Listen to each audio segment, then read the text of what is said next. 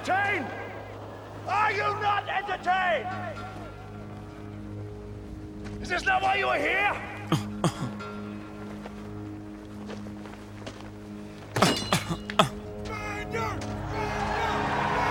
Turn the music up, turn me down. Guru, let's go get him again. This time is for the money, my nigga. Brooklyn, stand up. Never been a nigga this good for this long, this hood, or this pop, this hot, or this strong. With so many different flows. This one's for this song, the next one I switch up. This one will get bit up. These fucks too lazy to make up. It's shit. TBD. To be determined. We're back, better than ever, feeling good. I wouldn't say feeling great. Actually, I would say feeling great. And we got a new better. president. We got a new president. We living better though too, bro. You about to move into your place next week. I'm moving to my place next week. We living better. Oh yeah, definitely moving. Yeah, for sure moving. That joint gonna be tough. Time to relocate in what they call Connecticut, which no one's a fan of because it was 40 degrees and snowing yesterday. Double back to probably, I don't know, last Thursday. I'm riding around, happened to stumble upon a little beach. So, sunset's cool, it's cute, it's beautiful. I'm driving around that joint, looking at it, scenic. Take a little pic. And as I drop the phone out the frame, I see a deer walking on the beach. The fuck is that about? And actually, like a deer. Like that's some Connecticut shit. Back home in PA, like on the beach though, seagulls flying around and shit. I'm like, okay. Why don't you wasn't trying to be the deer bull? You went to the Berg and shit. The deer bull.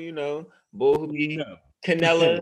He should have came. He a little tough times for him lately. He rebranded after his little mishap because he was getting, he got beat down. But that was some corny shit though too. Some corny shit like bullshit and snucky. Yeah, that's what happens when you get hot on Twitter. Yeah, people hate. They see you outside. You an opportunity. You're not a person. You're not a person off of Twitter. You a headline if you want to turn into it. But the headline this morning was Nets took the L. Oh no! And it's like could we see the L coming? Some would say yes, some would say no. Did you think they would lose last night? I didn't think that they would lose last night. Not saying that there's no chance that they would lose last night, but I didn't see them losing. I thought, KD and Harden played well together, and I just thought the addition of Kyrie was going to be very simplistic and a nice transition. And it was for the most part of the game until the last 3 minutes. What did you see? Well, it looked like the classic trap game for me, in the sense of not in the sense of like, oh, we just came off a huge win and we got a bad team coming up, but oh, we're about to add a key piece to our team, someone who's been missing, someone who's been causing headlines. He's about to come back. And we playing a bad team? We ain't worried about the Cavs. We can roll out there with our practice Nets jerseys on with the scribble on them and get the dub. It looked like they played down to the competition at times, a little laxed, but the things that we discussed after the move in terms of their depth and their size and their rebounding, they out-rebounded the Cavs. But I don't know if they outworked the Cavs because it looked like they played harder. And, that's a testament to Colin Sexton because that's who he is. Everybody now was like, oh, Colin Sexton's crazy. The young bull been good. He been good. He had a rough start to his career because, he's trying to find his footing in a bad place in Cleveland. Kyrie hasn't played in Cleveland, I don't know, probably since they won the chip. So he comes back and ends up taking 28 shots. I don't know if I'm here for 28. Not to say that he shouldn't take 28, because there's going to be times when he does take 28 shots and score probably more than 37. He made 15 of them shots. I can't say that's a bad game. I can say some of them shots were a little ill-advised, which is, bad shots. I mean, my whole thing with Kyrie Irving, and like you said, I don't really have a huge problem with him taking 28 shots. But when you look at the shot chart and you look at Kevin Durant took 25 and then Harden only took 14. Which is fine. But at the same time, and when you know the type of shots that Kyrie Irving took late in that game, you would have kind of hoped that Harden would have took some of those shots. One, because, I mean, he was making more of them at a higher clip. And two, I mean, Kyrie just wasn't taking the right shot at those moments. And it was frustrating to see. And it also, allowed the Cavaliers to stay in the game. But let's not take anything away from this Cavs team, because I mean, they fought tooth and nail to get this win and they deserved it. I mean, Colin Sexton put on a show. Crazy. He had 42 points, 5 assists, and 5 rebounds on 1 turnover. We're going to get to something later on the show that we're going to talk about turnovers and how important that is to point guards. But people don't, we just don't, me and you both, we don't, I don't think we think that people really understand and realize the magnitude of that turnover to assist ratio, how important that is. That's one of the reasons why Chris Paul is the type of player that he is. So it's kind of just the fact that he was able to score that much and be that effective and get his team involved and not have as many turnovers was very, very, very eye-opening. Now, look, we ain't going to trip. It's one loss on a random day early in the season in the NBA. These type of things happen.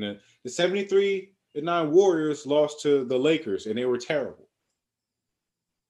So it happens. Great things happen. Great teams lose. It happens. The game result wasn't really about wins or losses to me. I'm looking at the Nets and I see that they need, like we talked about, they need the extra big. Because DeAndre Jordan, he did what he was supposed to do, but that fall off from him to whomever is coming off the bench, because it's a revolving door right now. But we know that they need that. But I just hope that people aren't looking at this and they're like, oh my God, they were great without Kyrie. Kyrie comes in, he takes the most shots. Some of the shots are bad shots during running time. He should have deferred to X person. He should have deferred to this person. We're going to see these type of irregularities with all 3 of those guys on certain occasions. It just so happened Kyrie came back and he kicked it off. We might see Harden come down a week from now and shoot terribly in late game situations and they lose a game. Everybody's not going to be like, oh, they should trade James Harden. They should have never got him. Everyone's saying, yo, we should trade Kyrie Irving. It's not Kyrie Irving's fault why they lost the game. They lost the game because they lost the game. They didn't play well. As a team, they didn't play well. Individually, Kyrie had a great game. Exactly. I don't care about that plus minus shit. You make 15 shots in an NBA game, that's a great game, period. End of discussion. Harden had another triple-double, which is nuts. We know he's going to be the guy that levels out the team late, to me, because of his ability to pass and his willingness to pass. I think that's something that we should probably talk more of when it comes to Harden, because we saw him go from OKC as a backup point guard, late game point guard, to the Rockets and become a score lord, super high usage rate for those who love that shit, aka the guy who got the rock all the time. We saw him become that player for an extended period of time, and we put him in that box. Not even remembering the box that he jumped out of in OKC, he was a distributor as well as a scorer. He's an adult now in the NBA. He's not going to just go over to Brooklyn and still be doing the Rocket shit. And he said, I got to tie back into my point guard ability. So I think he's going to be a very big reason why when it starts to get rolling for Brooklyn, that shit's going to roll. And he's an MVP. I mean, he's a basketball savant. He's a one of one. Like he's not like he's not like anything we've ever seen in the league. But I think the biggest thing with this Brooklyn team, and we've talked about it several times, is just they're gonna have to, iron out the kinks and just figure out what works for them. Like I think it's gonna be a lot of trial and error, and that's what this regular season is for. Yeah, we love regular season games. They're a lot of fun and there's a lot of upsets. But the regular season is really those games that you're trying things out. You're trying to see what works to prepare you for the playoffs. That's why, anybody can win on any given night. There's a lot of things going on. There's a lot of things that coaches are trying to debunk and figure out and see what works. So later on down the line, they can pull stuff out of a hat or pull stuff, that they have done in the beginning of the season just to mix things up in the playoffs. But my question to you, Kevin Durant, James Harden, Kyrie Irving, they all played more than 45 minutes last night. And I know the game did go into 2 overtimes. How is this minutes breakdown going to go for the Brooklyn team moving forward? Because if you look at the Cavaliers, there was only one person that played more than 50 minutes or who played 50 minutes at all, and that was Osman. Colin Sexton didn't even play 50 minutes. He didn't even play 45 minutes. He played 38. So how is this minute restriction? I mean, not minutes restriction, but how is the minute breakdown going to pan out for this Nets team? Well, see, it's kind of hard to judge it because, like you said, it was a 2 overtime game. So if we go back to the fourth quarter and, I don't know, maybe Kyrie Irving has played 46 minutes to Harden and KD's 48. They're probably going to have to play big minutes between now and whenever they address the need for their depth. So they might play 35 minutes. I don't think that's going to happen. The only person who probably will do that would be James Harden. I can see James Harden being the guy out of the big 3 to lead those 3 individuals in minutes per game. I can see that happening because as great as KD has looked, I'm not here for having him going out and playing Tom Thibodeau minutes. You sitting down for 30 seconds and the media timeouts. I'm not here for that, especially off the Achilles. We're not doing that. No, I can see Harden being the guy who leads that team in minutes because they're going to have to play extended minutes in the immediate now. But further on into the season, I think you'll see that start to get scaled back as they can see what they're going to do with the big 3. Because if it was me, after we all start the game and then we start getting into the bench rotations, 8 minutes into the game, 4 minutes into the game, I'm going to stagger my big 3. Yeah. So they can get rest. And that's the beauty of having a big 3 of those type of guys. Because even if they're on the court individually, they can hold it down offensively, and you're not like, damn, like who's gonna carry the offensive load here? No, there's no questions about that. So if I was Nash, D'Antoni, Jacques Vaughn, I'm staggering the minutes once everything gets a little bit more clear because, like we said, it's Kyrie's first game back, plopping in on a team who just got a top 5 talent after they just ripped the bottom out of their roster, which is cool because top 5 players don't come out on trees. Nothing you can do about it. I mean, I was just wondering because it's like they played a lot of minutes last night, and I just don't know how it's going to go for them moving forward. And then also, it's just like that's a lot of wear and tear as well. Like playing 35, 38 minutes a night, almost 40 minutes a night, like that's like that, takes a toll. It's going to take a toll on anybody. Not saying that they can't do it, not saying that they should, but I mean, I don't think they should. But at the same time, you got to do what you got to do to win games. So, I mean, I also understand that. Yeah, I mean, I don't know if I think that they'll play upwards of 34. 34 is a lot to me for what they have offensively.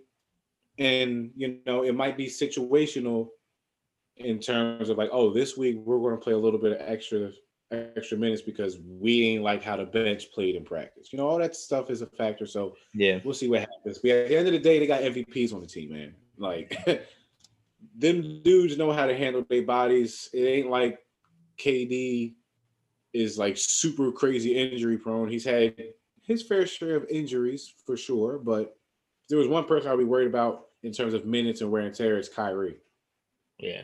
That's just simply put. But like I said, they got MVPs on this team. And I might have MVP because Joel Embiid, we always was knocking him. Well, not we, but they. Yeah, say they. The media is always like, oh man, Joel's cool, but like he's clumsy and he doesn't really take the game serious, and he doesn't care about his body. He's on the sideline eating cheeseburgers and Chick-fil-A sandwiches. Chick-fil-A and Shake Shack combos prior to the game. Yeah, he got 30, but like I didn't like that he shot that many threes. Whatever. The man looks legit. Literally whatever. Like he already was a one of one as a big anyway in this NBA. He's the new age big. Like we've been trying to search for that big Shaq. To me, it's Joel. And now he's healthy, he's in shape, and he's dominating the game. What did you see from your guy? Man, my guy played just ill. It really makes me speechless because ill. You've seen so many flashes of this throughout the years. Like you've seen Joel have dominant games, have dominant performances, but you've just never consecutively seen him take over games. And I finally feel like Joel has, one, the right coach to put him in winning situations. And two, I think he finally is fully grasping the game and fully understanding. Remember, he came to the game late. He didn't start playing this game till he was a teenager. I think he's finally understanding the ins and outs and the nuances of playing the game of basketball and playing as a big. Him getting deeper into the post and not letting the defender push him out of the paint. Him running the floor baseline to baseline, just, keeping the defense honest, those types of things, and just being very aggressive with the ball and being aware of the double team and making quick decisions out of the double team. Like that's been the biggest thing with Joel, is that when the double team comes, he's thinking too much, he's taking too much time, and he's letting the pressure get to him. He's now getting the ball, making quick, decisive decisions, and moving that basketball or scoring it. But you knew that he had the talent. And, all these people talking about Jokic, I don't want to hear that shit. I'm sorry. I'm tired of all that. Like, Jokic is a special player. He's definitely a very, very, very talented player. But at the same time, Jokic is nowhere near the defender or the scorer that Joel Embiid is. Joel Embiid is a inside all-around scorer, and then he can also step behind that three-point line and knock that shit down as well.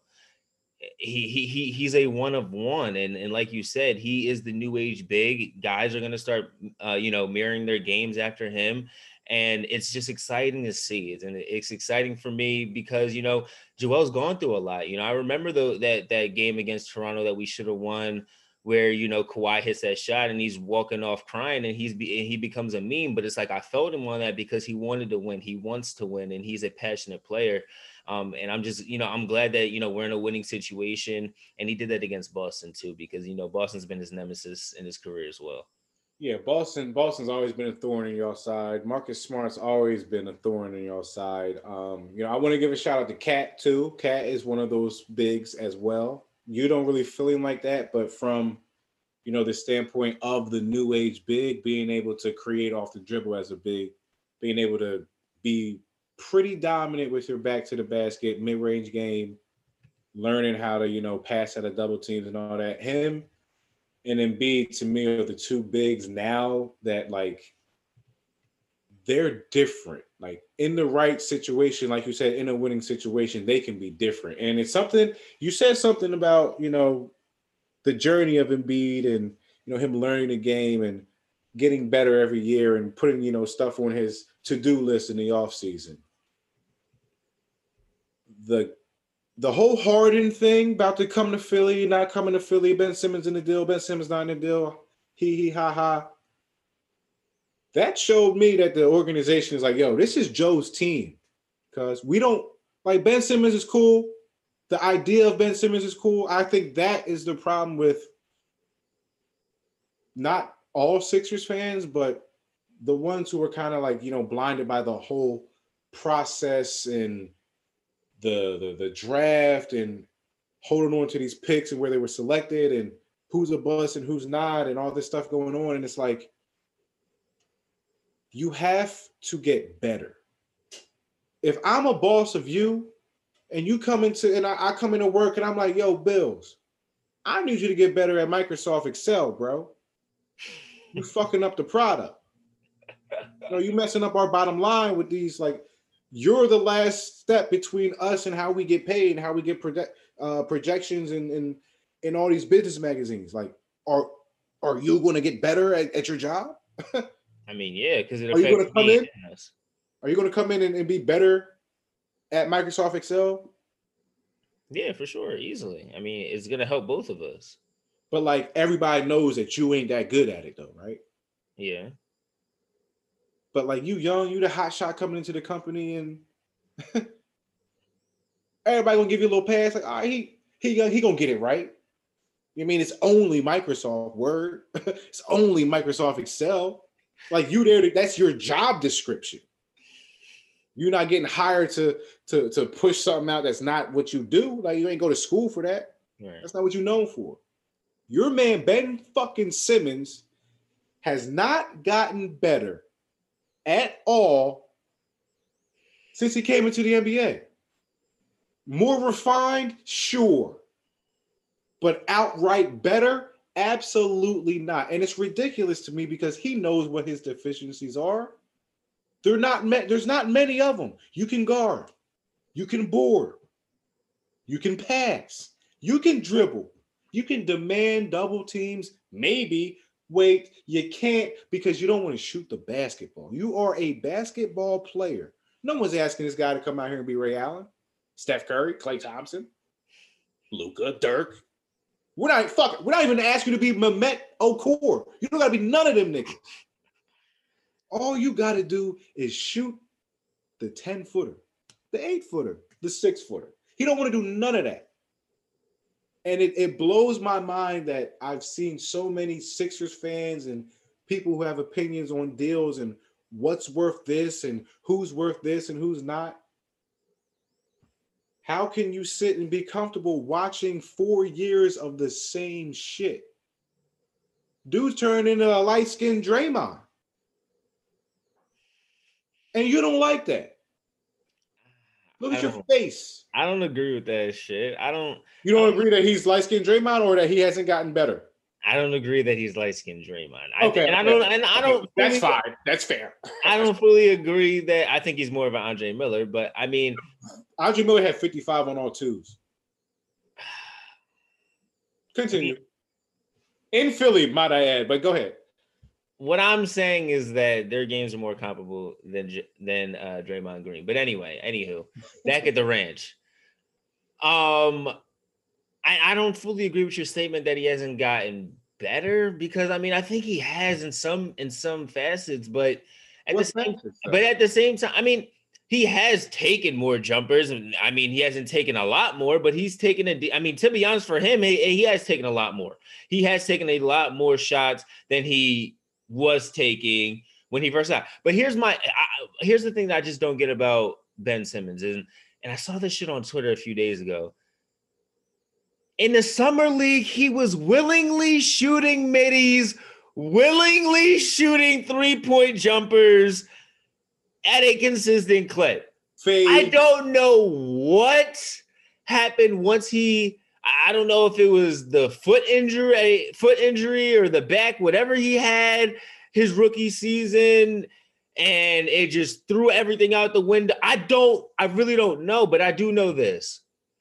Ben Simmons is the type of player who likes to play his game, very efficiently. And I think in his mind, he is not a consistent or good enough shooter right now for him to take those shots over other players that are on the floor with him.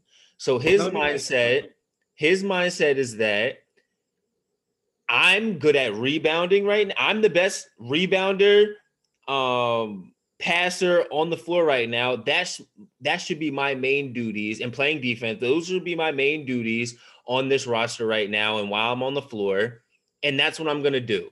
And he don't give a fuck about what anybody else has to say. We've seen that.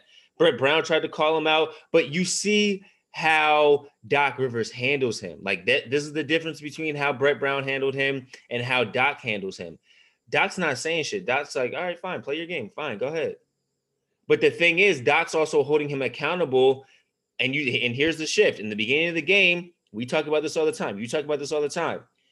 His off-ball movement is so piss poor. Like, bro, if you're not going to shoot, move the fuck around on defense. On offense. You move around. Your offense. Move. It's literally the key to your offense. And when he did it towards the end of the game, and he was cutting down the lane, and he was running baseline to baseline, the offense started to flow more, and we were able to get more shots off, more clean shots off. So it's like that's the key. That's my thoughts on Ben Simmons, man. It's just so many conflicting thoughts and so many things surrounding him that at the end of the day, Ben is going to do what Ben is going to do. But that's why we need to share it for Brad Bill.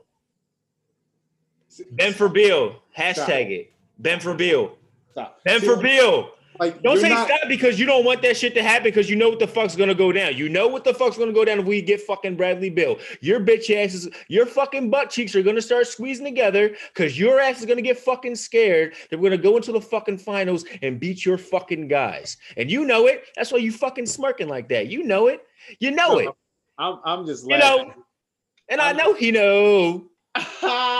I'm just laughing because it's like Bradley Bill not helping y'all beat no Lakers because at the end of the day, your guy, Benjamin R. Simmons, don't know if the R is accurate, but I'm going to call him R because it feel like it flow.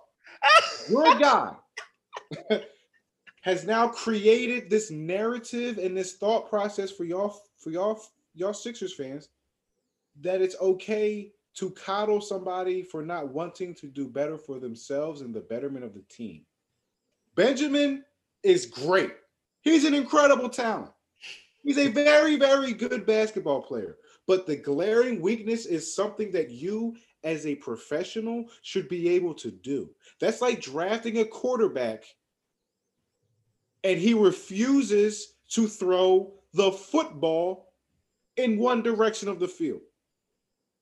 Like he refuses, I'm a right-handed guy. I'm only going to go from the middle of the field to the right. Refuses to do it. Maybe throw this to the left a couple times. Yeah, that's Ben Simmons. Y'all are okay with how he's being handled, and it shouldn't. You have to be held accountable. I'm not okay with it. I'm not okay with it, and I don't think. I just wanted to make sure because it's like, listen, bro. I understand how good you are, but like, can you please just? You don't even got to make them Jones. That's the thing. You don't even got to make them. Just shoot them. Just the fact of him shooting them. Let them fly. It's the effect of your guy Russell Westbrook back when he was in OKC and before he started to hit that cliff and go down. His bad misses in transition are better than the wide open misses of Andre Roberson. Because you expect that motherfucker to miss. Russ, you're like, all right, well, I mean, thank God he missed it. We out the other way. It's a difference. It's a mentality. It has an effect that puts pressure on the defense. You gotta at least shoot it a little bit. I mean, that's the thing that y'all do in Philly. Y'all are so okay. We're not okay with coddling. Gates. You guys are okay with coddling and handling certain players in y'all sports town with kid gloves. But how are we coddling him? Do you know how much hate he gets on Twitter? Like Sixers fans literally hate him. Sixers fans also got Colangelo fired. So I'm here for But what I'm saying is that you're talking about people. But you're talking about a fan base coddling a player in which they hold him to a very high standard and they're very critical of him. So I'm just not understand. I'm not understanding where you're coming from. I'm really not. Fans, I'm not talking about the fans. I'm talking about the management. The people who are actually physically and tangibly handling Ben Simmons. But how are you making that? Philadelphia fan base in general keeps it real. They know what the fuck they talking about. But it's that one portion, the smallest is always the loudest, who are saying, you can't do this to Ben Simmons because he's the number 2 pick. You can't talk bad about Carson Wentz because it's the coaching. No. Everybody in these situations have to be held accountable. I mean, I think Ben Simmons has to get better. He has to shoot the ball. Carson Wentz, he has to have some self-reflection and say, yo, you know what? I was ass last year, dog, and I got Doug fired. Yo, can you chill the fuck out? I mean, that's what it looked like to me. He out there, they talking about your guys out here calling, Doug Pease calling the play. Carson Wentz is up under there talking about kill, kill, kill, Blue 80, Omaha on me. Audience of one on me said, hut, hut. It's a reason why false starts is happening. Audience of one on me? Huh? Why? But now it's coaching. It's not really, there's very little accountability for Carson Wentz. What do y'all guys do now? I mean, since you're talking about Carson Wentz, I mean, did you see the shit that just popped up, bro? You see, the Eagles just decided on their coaching hire. Great. Well, I tell you who I can guess. I ain't even gonna look at the phone. I'm not gonna look at anything. I can guess 100,000%. I'll put everything on it. It's not Eric Bieniemy. He interviews bad, but we'll talk about that later. Who is it? It is Nick Sirianni. I think that's how you say his name. The offensive coordinator for the Colts. That's interesting. This was I'm very shocked. I haven't heard a lot. I mean, I may be butchering his name. I'm very sorry. But maybe it's Sirianni. Sirianni? Who knows? We'll find out. We'll definitely figure it out. But at the same time, so, I mean, I guess they're trying to get plucked from the Frank Wright tree instead of the Andy Reid tree. This is a Frank Wright tree even a thing? Is that a tree? Is that a bush? Is it a shrub? I mean, I don't know. I mean, Frank Wright. I mean, that's the only reason why we went to a bowl and won that bitch. It was because of him. Sure as hell wasn't Doug. All right, so let me ask you this then. You like we were just talking about with the Philadelphia fan base. Philadelphia fans know what they want, know what they need, and they keep people accountable. And the coaches are not included. I mean, they're not excluded from that, I should say. You guys also have this thing about, talking yourselves into the sexy name. Yeah. Doug Peterson wasn't necessarily a sexy name. Yeah. He came in and won a bowl. Not to say that Nick is going to come in and do the same thing, but are you more confident in the lesser known hire in Nick, or would you have preferred a splashy name? I would have preferred Eric Bieniemy. I mean, it's not about flash. I would have preferred that. It's not about flashy name or not. I mean, obviously, it's easier to kind of digest a bigger name just because you know what you're getting. You accept it more. Yeah. The resume, but like security, you put that thing in a blue mailbox, it's gonna go where it's supposed to. Exactly, facts. Put it in a little clear joint, hopefully, maybe, but no, I just don't know enough about this guy. I don't know a lot about him. Maybe we'll have to hit up Field, have Field tell us a little bit about this guy, but I don't know, man. It's just hopefully. I mean, I'm glad they grabbed an offensive-minded coach. That's what we needed. I think that obviously this, Nick has to be okay with having both quarterbacks on the roster and being able to, being able to decipher who's going to be our starting quarterback for the long haul, a guy who's going to work with Wentz. I think the biggest thing, though, of this coaching hire is holding Carson Wentz accountable. And this is why I think that it has a chance to work is when we were just talking about that Jeff McClain article about Carson Wentz and the whole situation and the totality of the Eagles this season. The biggest thing that they said attributed to Carson Wentz's success was that Frank Wright was very critical of Carson Wentz and held him to a very, very high standard and didn't let him do whatever the fuck he wanted to do. It wasn't Carson Wentz's world. It was Frank Wright's world. And whoever the head coach is, he obviously has to gain the respect of Carson. And once he gains the respect of Carson, I think he needs to hold him accountable. And it's just weird because both these Philly teams have had the same issues of coaches not holding them accountable. And you've seen now what a coach holding a team accountable can do to a team when you look at the Philadelphia Sixers. Doc Rivers comes in there, starts holding guys accountable. Guys play for the most part, starts to elevate. Now, let's see what Nick does. If Nick comes in, he gains the locker room's respect and he starts holding guys responsible. I can't wait to see what this team can do because we saw what Carson Wentz is when you hold him accountable, and we've also seen him when you don't. And I'd rather take a coach who's going to be hard on that man than a guy who's just going to let him do whatever the fuck he wants to do.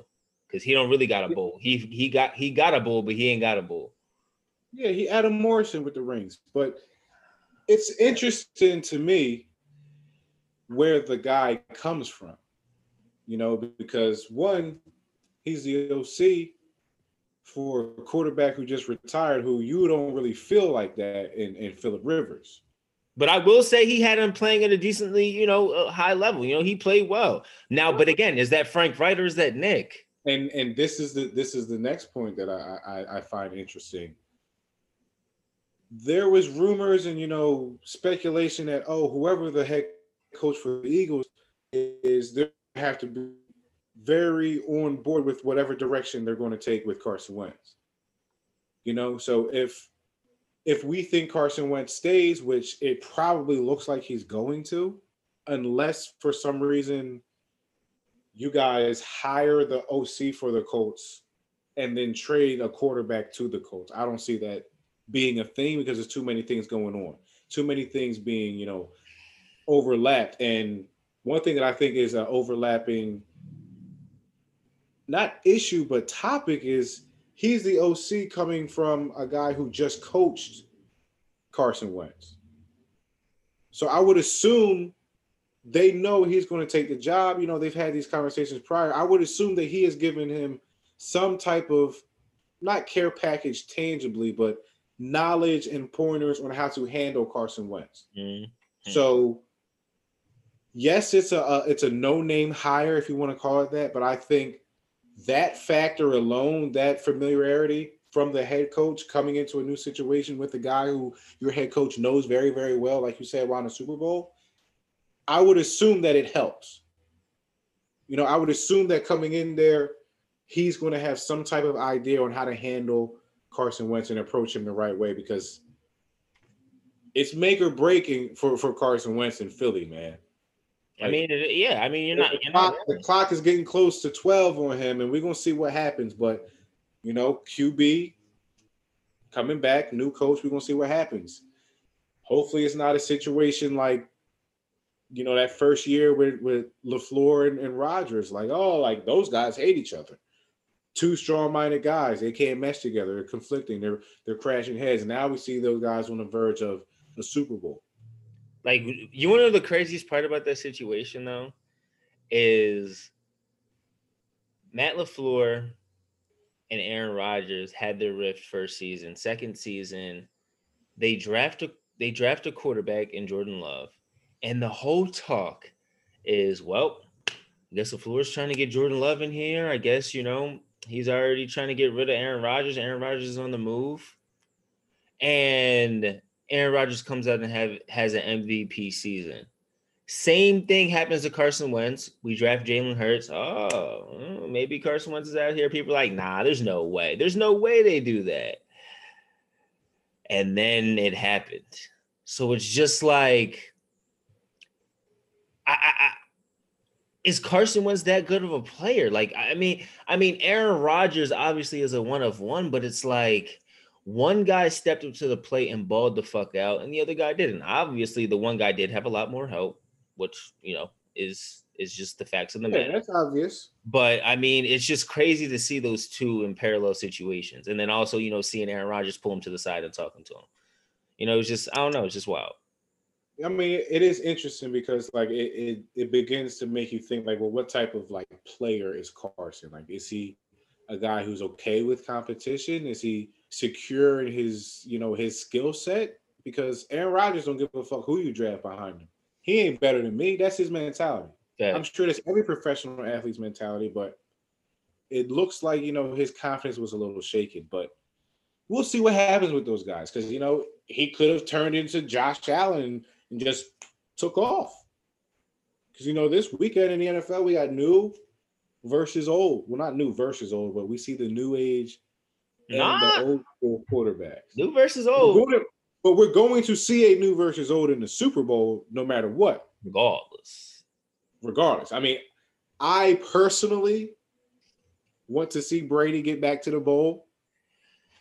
I want to see that, but I've always had this kind of thing against Aaron Rodgers because a lot of his fans who I know like to put him over Brady for all these random crazy things. The same thing they did with Peyton Manning, and they ended up coming around bowl 4 and 5.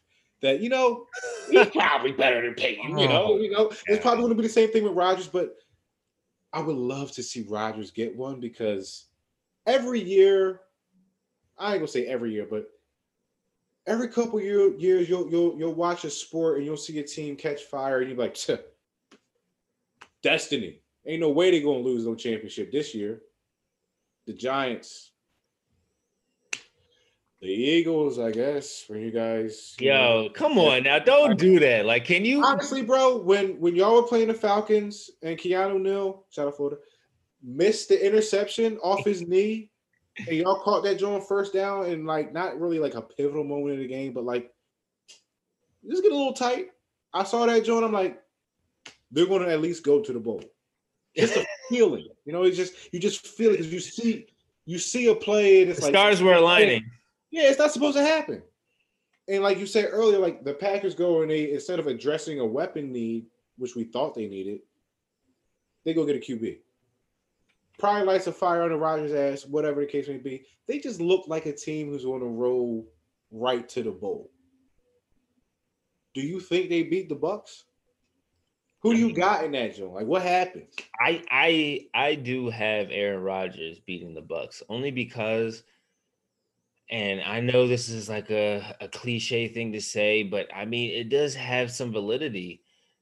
Those warmer weather teams going into Lambeau, it's a different beast in January. Going into Lambeau in January is no slight. It is no easy thing. It's the frozen tundra, and you better be fucking ready to ball the fuck out. Ask Odell Beckham Jr. and them guys. They was on a boat the week before, got to Lambeau, thought they was bull, had their shirts off, playing in the snow, and got the fuck out of there. They got they got fucked up. But no, the milk's gone bad.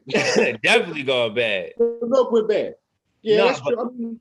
I just think Aaron Rodgers is going to be too much. I think he's playing at an elite level. But here's my question to you. Now, you talking about all this Aaron Rodgers hate that you have in your heart. It's not hate. It's just I like to keep it real. And the people who are fans of him don't like that those real statements are like real statements. But go ahead. But I think that Aaron Rodgers is the better talent compared to Tom Brady. Tom Brady, obviously, too many championships to knock off the pedestal. But at the same time, if we're talking about quarterback talent, I think Aaron Rodgers has so much more quarterback talent. Now, if you disagree to that, I need to hear your feelings on Phillip Rivers because you love Phillip Rivers. That's your guy. And you think that he's better than Eli Manning. Which he is, yes. Okay, but so if you believe that, then you have to believe that Aaron Rodgers does have the possibility and can legitimately be a better quarterback than Tom Brady. I mean, individually, yeah. I mean, if you have a box of checkables next to a player in a position, Aaron Rodgers has more boxes checked from a physical talent standpoint than Tom Brady. I mean, him being able to move better than Tom is like a huge advantage between the two. Because Tom can't move. He can't manipulate the pocket the way that Rodgers does. So it can happen. You can have that, yeah, for sure. But the better football player is for sure 100% Tom Brady. I mean, that's right. I don't think that's. But this is the thing. Like, this is the thing that we talk about it all the time. Like, you can be individually better than somebody, but they can be the better player than you. If that makes sense. Like, more talented player, sure. Like, you're not going to say Tom Brady is the greatest regular season quarterback already because we already created that subdivision for Drew Brees because he can't fit the upper mold. You know, you had to throw your Drew Brees shot. Am I lying?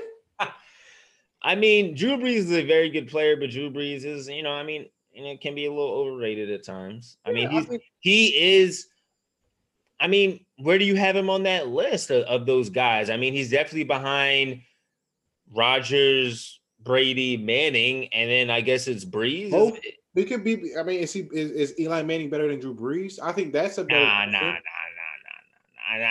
I don't know how you like Eli Manning over Phillip Rivers. I like Eli Manning over Phillip Rivers. He got bowls. He has bowls, but he also shows up at crucial times. Here's the thing. Eli Manning has dropped the ball in critical times. He's done it before. I understand that.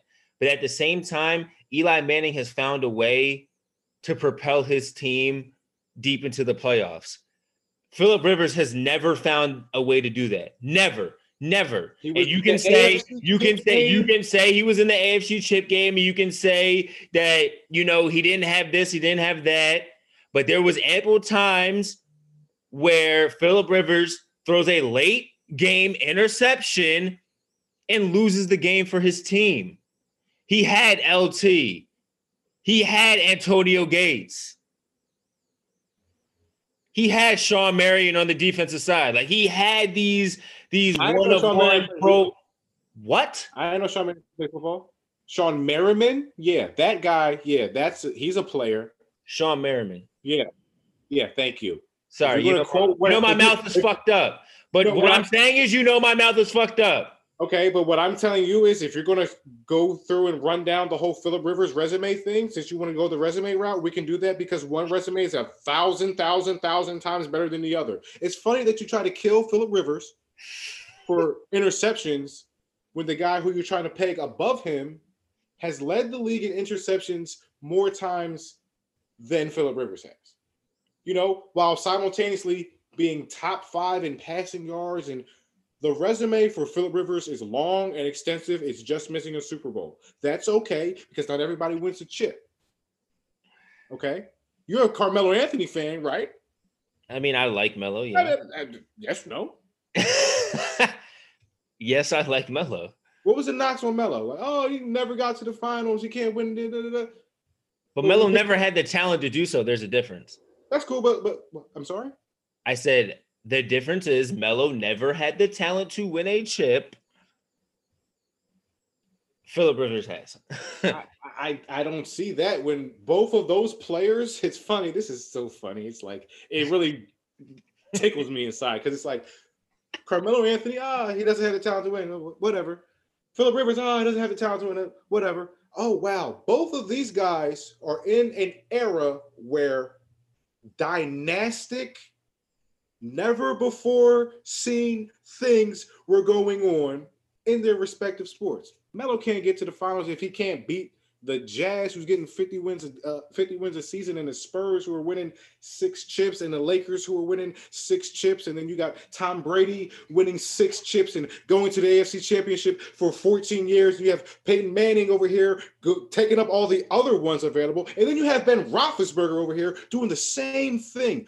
All those teams over there in the NFL, the commonality?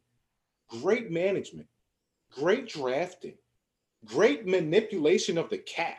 Those quarterbacks didn't have a different starting offensive lineup every week for 2 years in their Super Bowl window. No, that's fair. I mean, we just got to put the things in perspective. That's the only in the whole argument. Fuck all those other excuses. I really don't give a fuck. I mean, no. But what I'm saying is the only legitimate excuse that I will even remotely respect is the fact that he's never had a solid offensive line. That's literally fair. That's 100% legitimate. It's legitimate. I will not deny that. He's had some okay offensive lines. He's definitely had some okay ones, but he's never had a great offensive line, which is fair. I won't refute that. But at the same time, for me, for the amount of offensive talent that he's had, to just not, and to only have been to one conference championship. What do you want him to do when the Steelers are the Steelers? But yes, why are you giving him an excuse? Literally just elevate your play. Like you're acting but yes, this is what I'm not understanding. You're acting like he did everything he could, and he played perfect games when it mattered the most. When he didn't, but it doesn't matter, Yates. At the end of the day, he didn't play well enough to win. You talk about the amount of interceptions. You talk about the amount of interceptions that Eli Manning has. You talk about the amount of interceptions that Eli Manning has. Yet and still, Eli Manning was able to find a way to make plays and to win games. That's the genesis. Stop. Philip Rivers is a better quarterback than Eli Manning, first of all. Second of all, Eli Manning made what plays? He threw the ball with his eyes closed, and two of the most improbable plays that can never, ever, ever, ever, ever again be replicated happened. A player caught the ball with his helmet and they won the Super Bowl. Are we not going to talk about the Mario Manningham touchdown? A player caught the ball over cover 3 in the most perfect pass ever. Okay, good pass, one bowl, whatever. But what I'm telling you is if you put Philip Rivers on those Giants teams, they win more Super Bowls than what they did with fucking Eli Manning. 100,000%, bro. I can't call that. 100,000%. I can't call that. 1,000,000 times over. I can't call that. How not?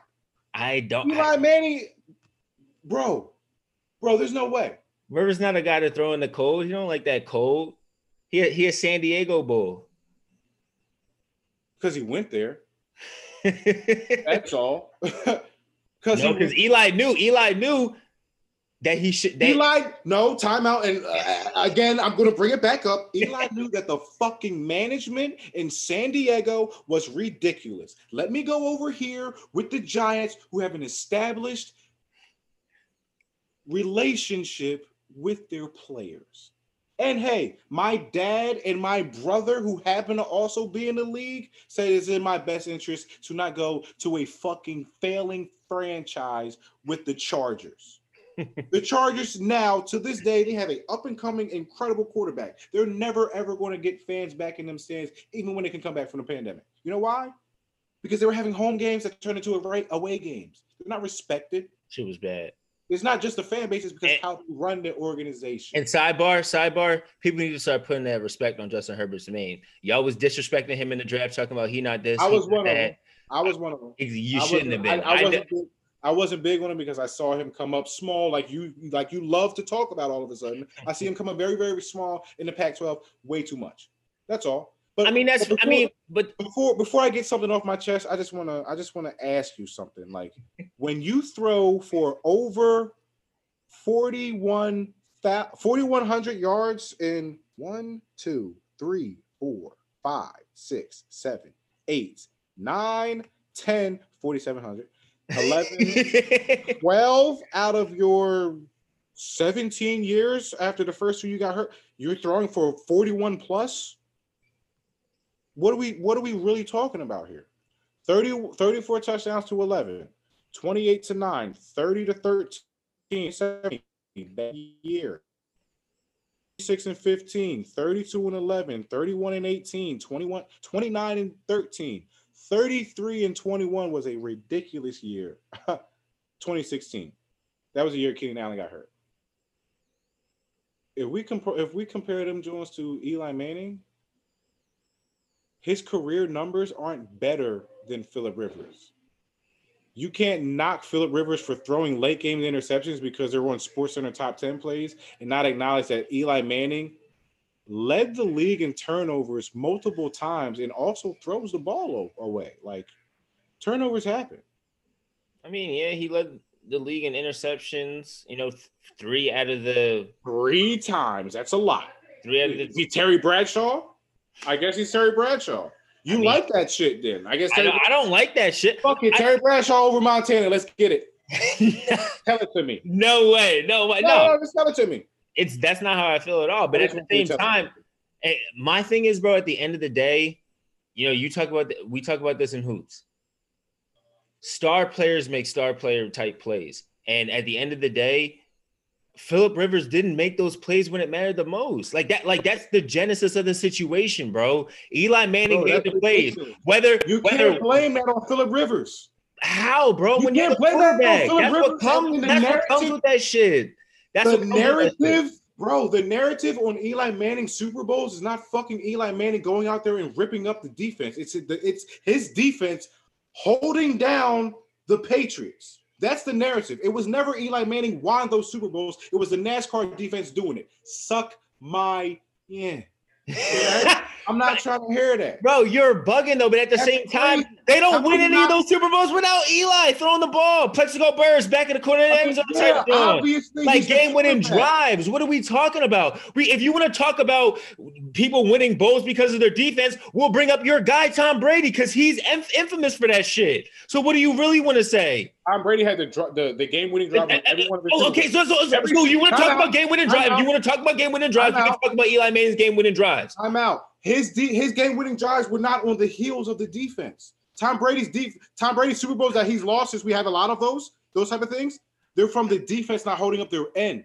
You cannot have a better or worse conversation off of Super Bowl wins because this guy has them and this guy doesn't. The totality of the player, one's better than the other by a wide margin. One is a surefire Hall of Famer and no one's debating it. The other is, you know, he's not. That's all. Whatever codes you want to put it in. I mean, both of them, Phillip Rivers are not Hall of Famers. Sorry. Phillip Rivers will be in the Hall of Fame before Eli Manning. Put the bread up. Put the bread up. Put it on wax. Put it on wax. Put it on wax. You gonna see? I'll send you a code. But say that. I want to get this off my chest before we get out of here. The whole, like, you remember you saw Get Out, right? Yeah. When my man came up and was like, hey, I would have voted for Obama for a third time if I could. Or, you know, I like watermelon too. Those type of coded languages, you know, that's imprinted racism. We're seeing this thing in the NFL now, and it's a wave of just one. Eric Bieniemy all of a sudden is just a terrible interviewer. To me, that sounds like code for he's black. We're about to go through a coaching cycle and have no coaching candidates that were hired be black men. Not minorities, specifically black men. I have a problem with that. Especially when we're hoarding it and cloaking it over this concept of, oh, he's a bad interviewer. Okay. I could be a bad interviewer at ESPN, but I got hired because my production shows that I can do the job. Me being a bad interviewer has nothing to do with my ability to coach and connect with players. And, you know, I just so happen to be coaching maybe the best quarterback ever. I can't get a job. I don't feel that. I feel you on that. It's like we talked about earlier, man. I was really expecting Eric Bieniemy, and that was the only name. I mean, maybe Deuce. I knew Deuce probably wasn't going to get it. I just don't think, you know, the management believes in that. But which is another issue. It's like, why do you not believe that a black man can galvanize and pull together the you know, a bevy of men to achieve a goal? Like, I just don't get that. Like, I don't understand. And the amount of opportunities that white coaches get are, you know, astronomical. Like, people love to say, you know, why are we got to bring in race about this? Like, this is not about race. It's just about who's the better candidate and who they want. No, it is about race. And the NFL brought it upon themselves to bring it about race by ostracizing black players and black coaches in the league and making them not feel welcome and making them not feel worthy and making so many ladders for them to have to climb in order to be at the pinnacle of their occupation. So it's just like they're bringing race into it themselves. That they held different organizations and different clubs accountable for their actions and for them, not hiring Black coaches, then it wouldn't be an issue. It would be just the best coach, or it would just be, whatever coach organization feels comfortable bringing in. But this just shows that relationships and white owners and white rich billionaires don't connect with Black people. And that's just the fact of the matter. Like there's a disconnect, and it's not because we're not trying to connect with them. It's because they are so set in stone and so privileged and so blinded by their whiteness that they feel as though that they don't need to try and understand the Black man. They don't need to try and understand the Black perspective because they hold all the power, because they always have and always, hopefully they won't always will, but that's what it's looking like now. I mean, you just can see it, like there's an aspect of sports that, like, I try not to focus on because it really would rub me the wrong way. And it's like the owners of these teams, like even the concept of the word owners, another conversation, but literally these owners of these teams have such influence within their communities, and not in the sense of, providing jobs and, rehabilitating the community. Like, no, they're involved in the politics of their communities, which in turn makes them involved in the politics of our country. And our country is in a time right now where white supremacy is showing its face. And these owners who we never see, these faceless men, these faceless women with millions of dollars, they contribute to what's going on in our society in a way that we don't even really want to have a conversation about.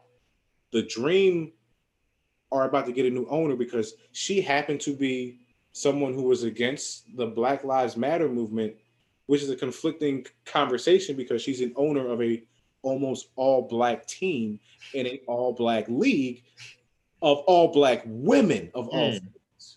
Not going to. That should show people that, this is bigger than just Black people complaining about not getting a chance, or Black people getting hired because, the Rooney Rule says it, or fine, like, we'll hire you in spite of you, not because of your merit. And that's not what I'm here for. So we want to have, like, accountability seems to have been the theme today. And, like, yeah, the player awakening, the pro player thing, like, we are starting to see players become more voiceful in what they believe in, especially when it comes to their owners. They're having direct conversations with their owners. They're challenging them because they hold a huge responsibility that is hidden in the shadows, and I'm not feeling it. That's just it's me. a new day, and I'm feeling good. I said, No, shout out to the WNBA though, man. They like people, like, I don't think, people love talking about the NBA and what they've done during this whole movement, what they've done on 2020, man. The WNBA, I can't speak on it. I mean, I just think they've done so much more than the NBA, and not to try and diminish the NBA, but the WNBA just really carried it. It's like history always repeats itself. Black women are always the forefront of every single movement, and they don't get enough credit for it. But good thing we got this show, man, to give these Black women some credit. Hopefully next week we'll have a Black woman guest on so we can speak. Yeah, we might need to get a Black woman on there to speak her truth or something. We'll see if we can get that in the works. That'll be them strings. That'll be to be determined. See if we can get a new face up on this joint, man. We'll see if we can get it happening. Definitely to be determined. Go Brady. Ha ha, yeah. Woo woo woo, Rodgers. Is that why you were here? Fuck this.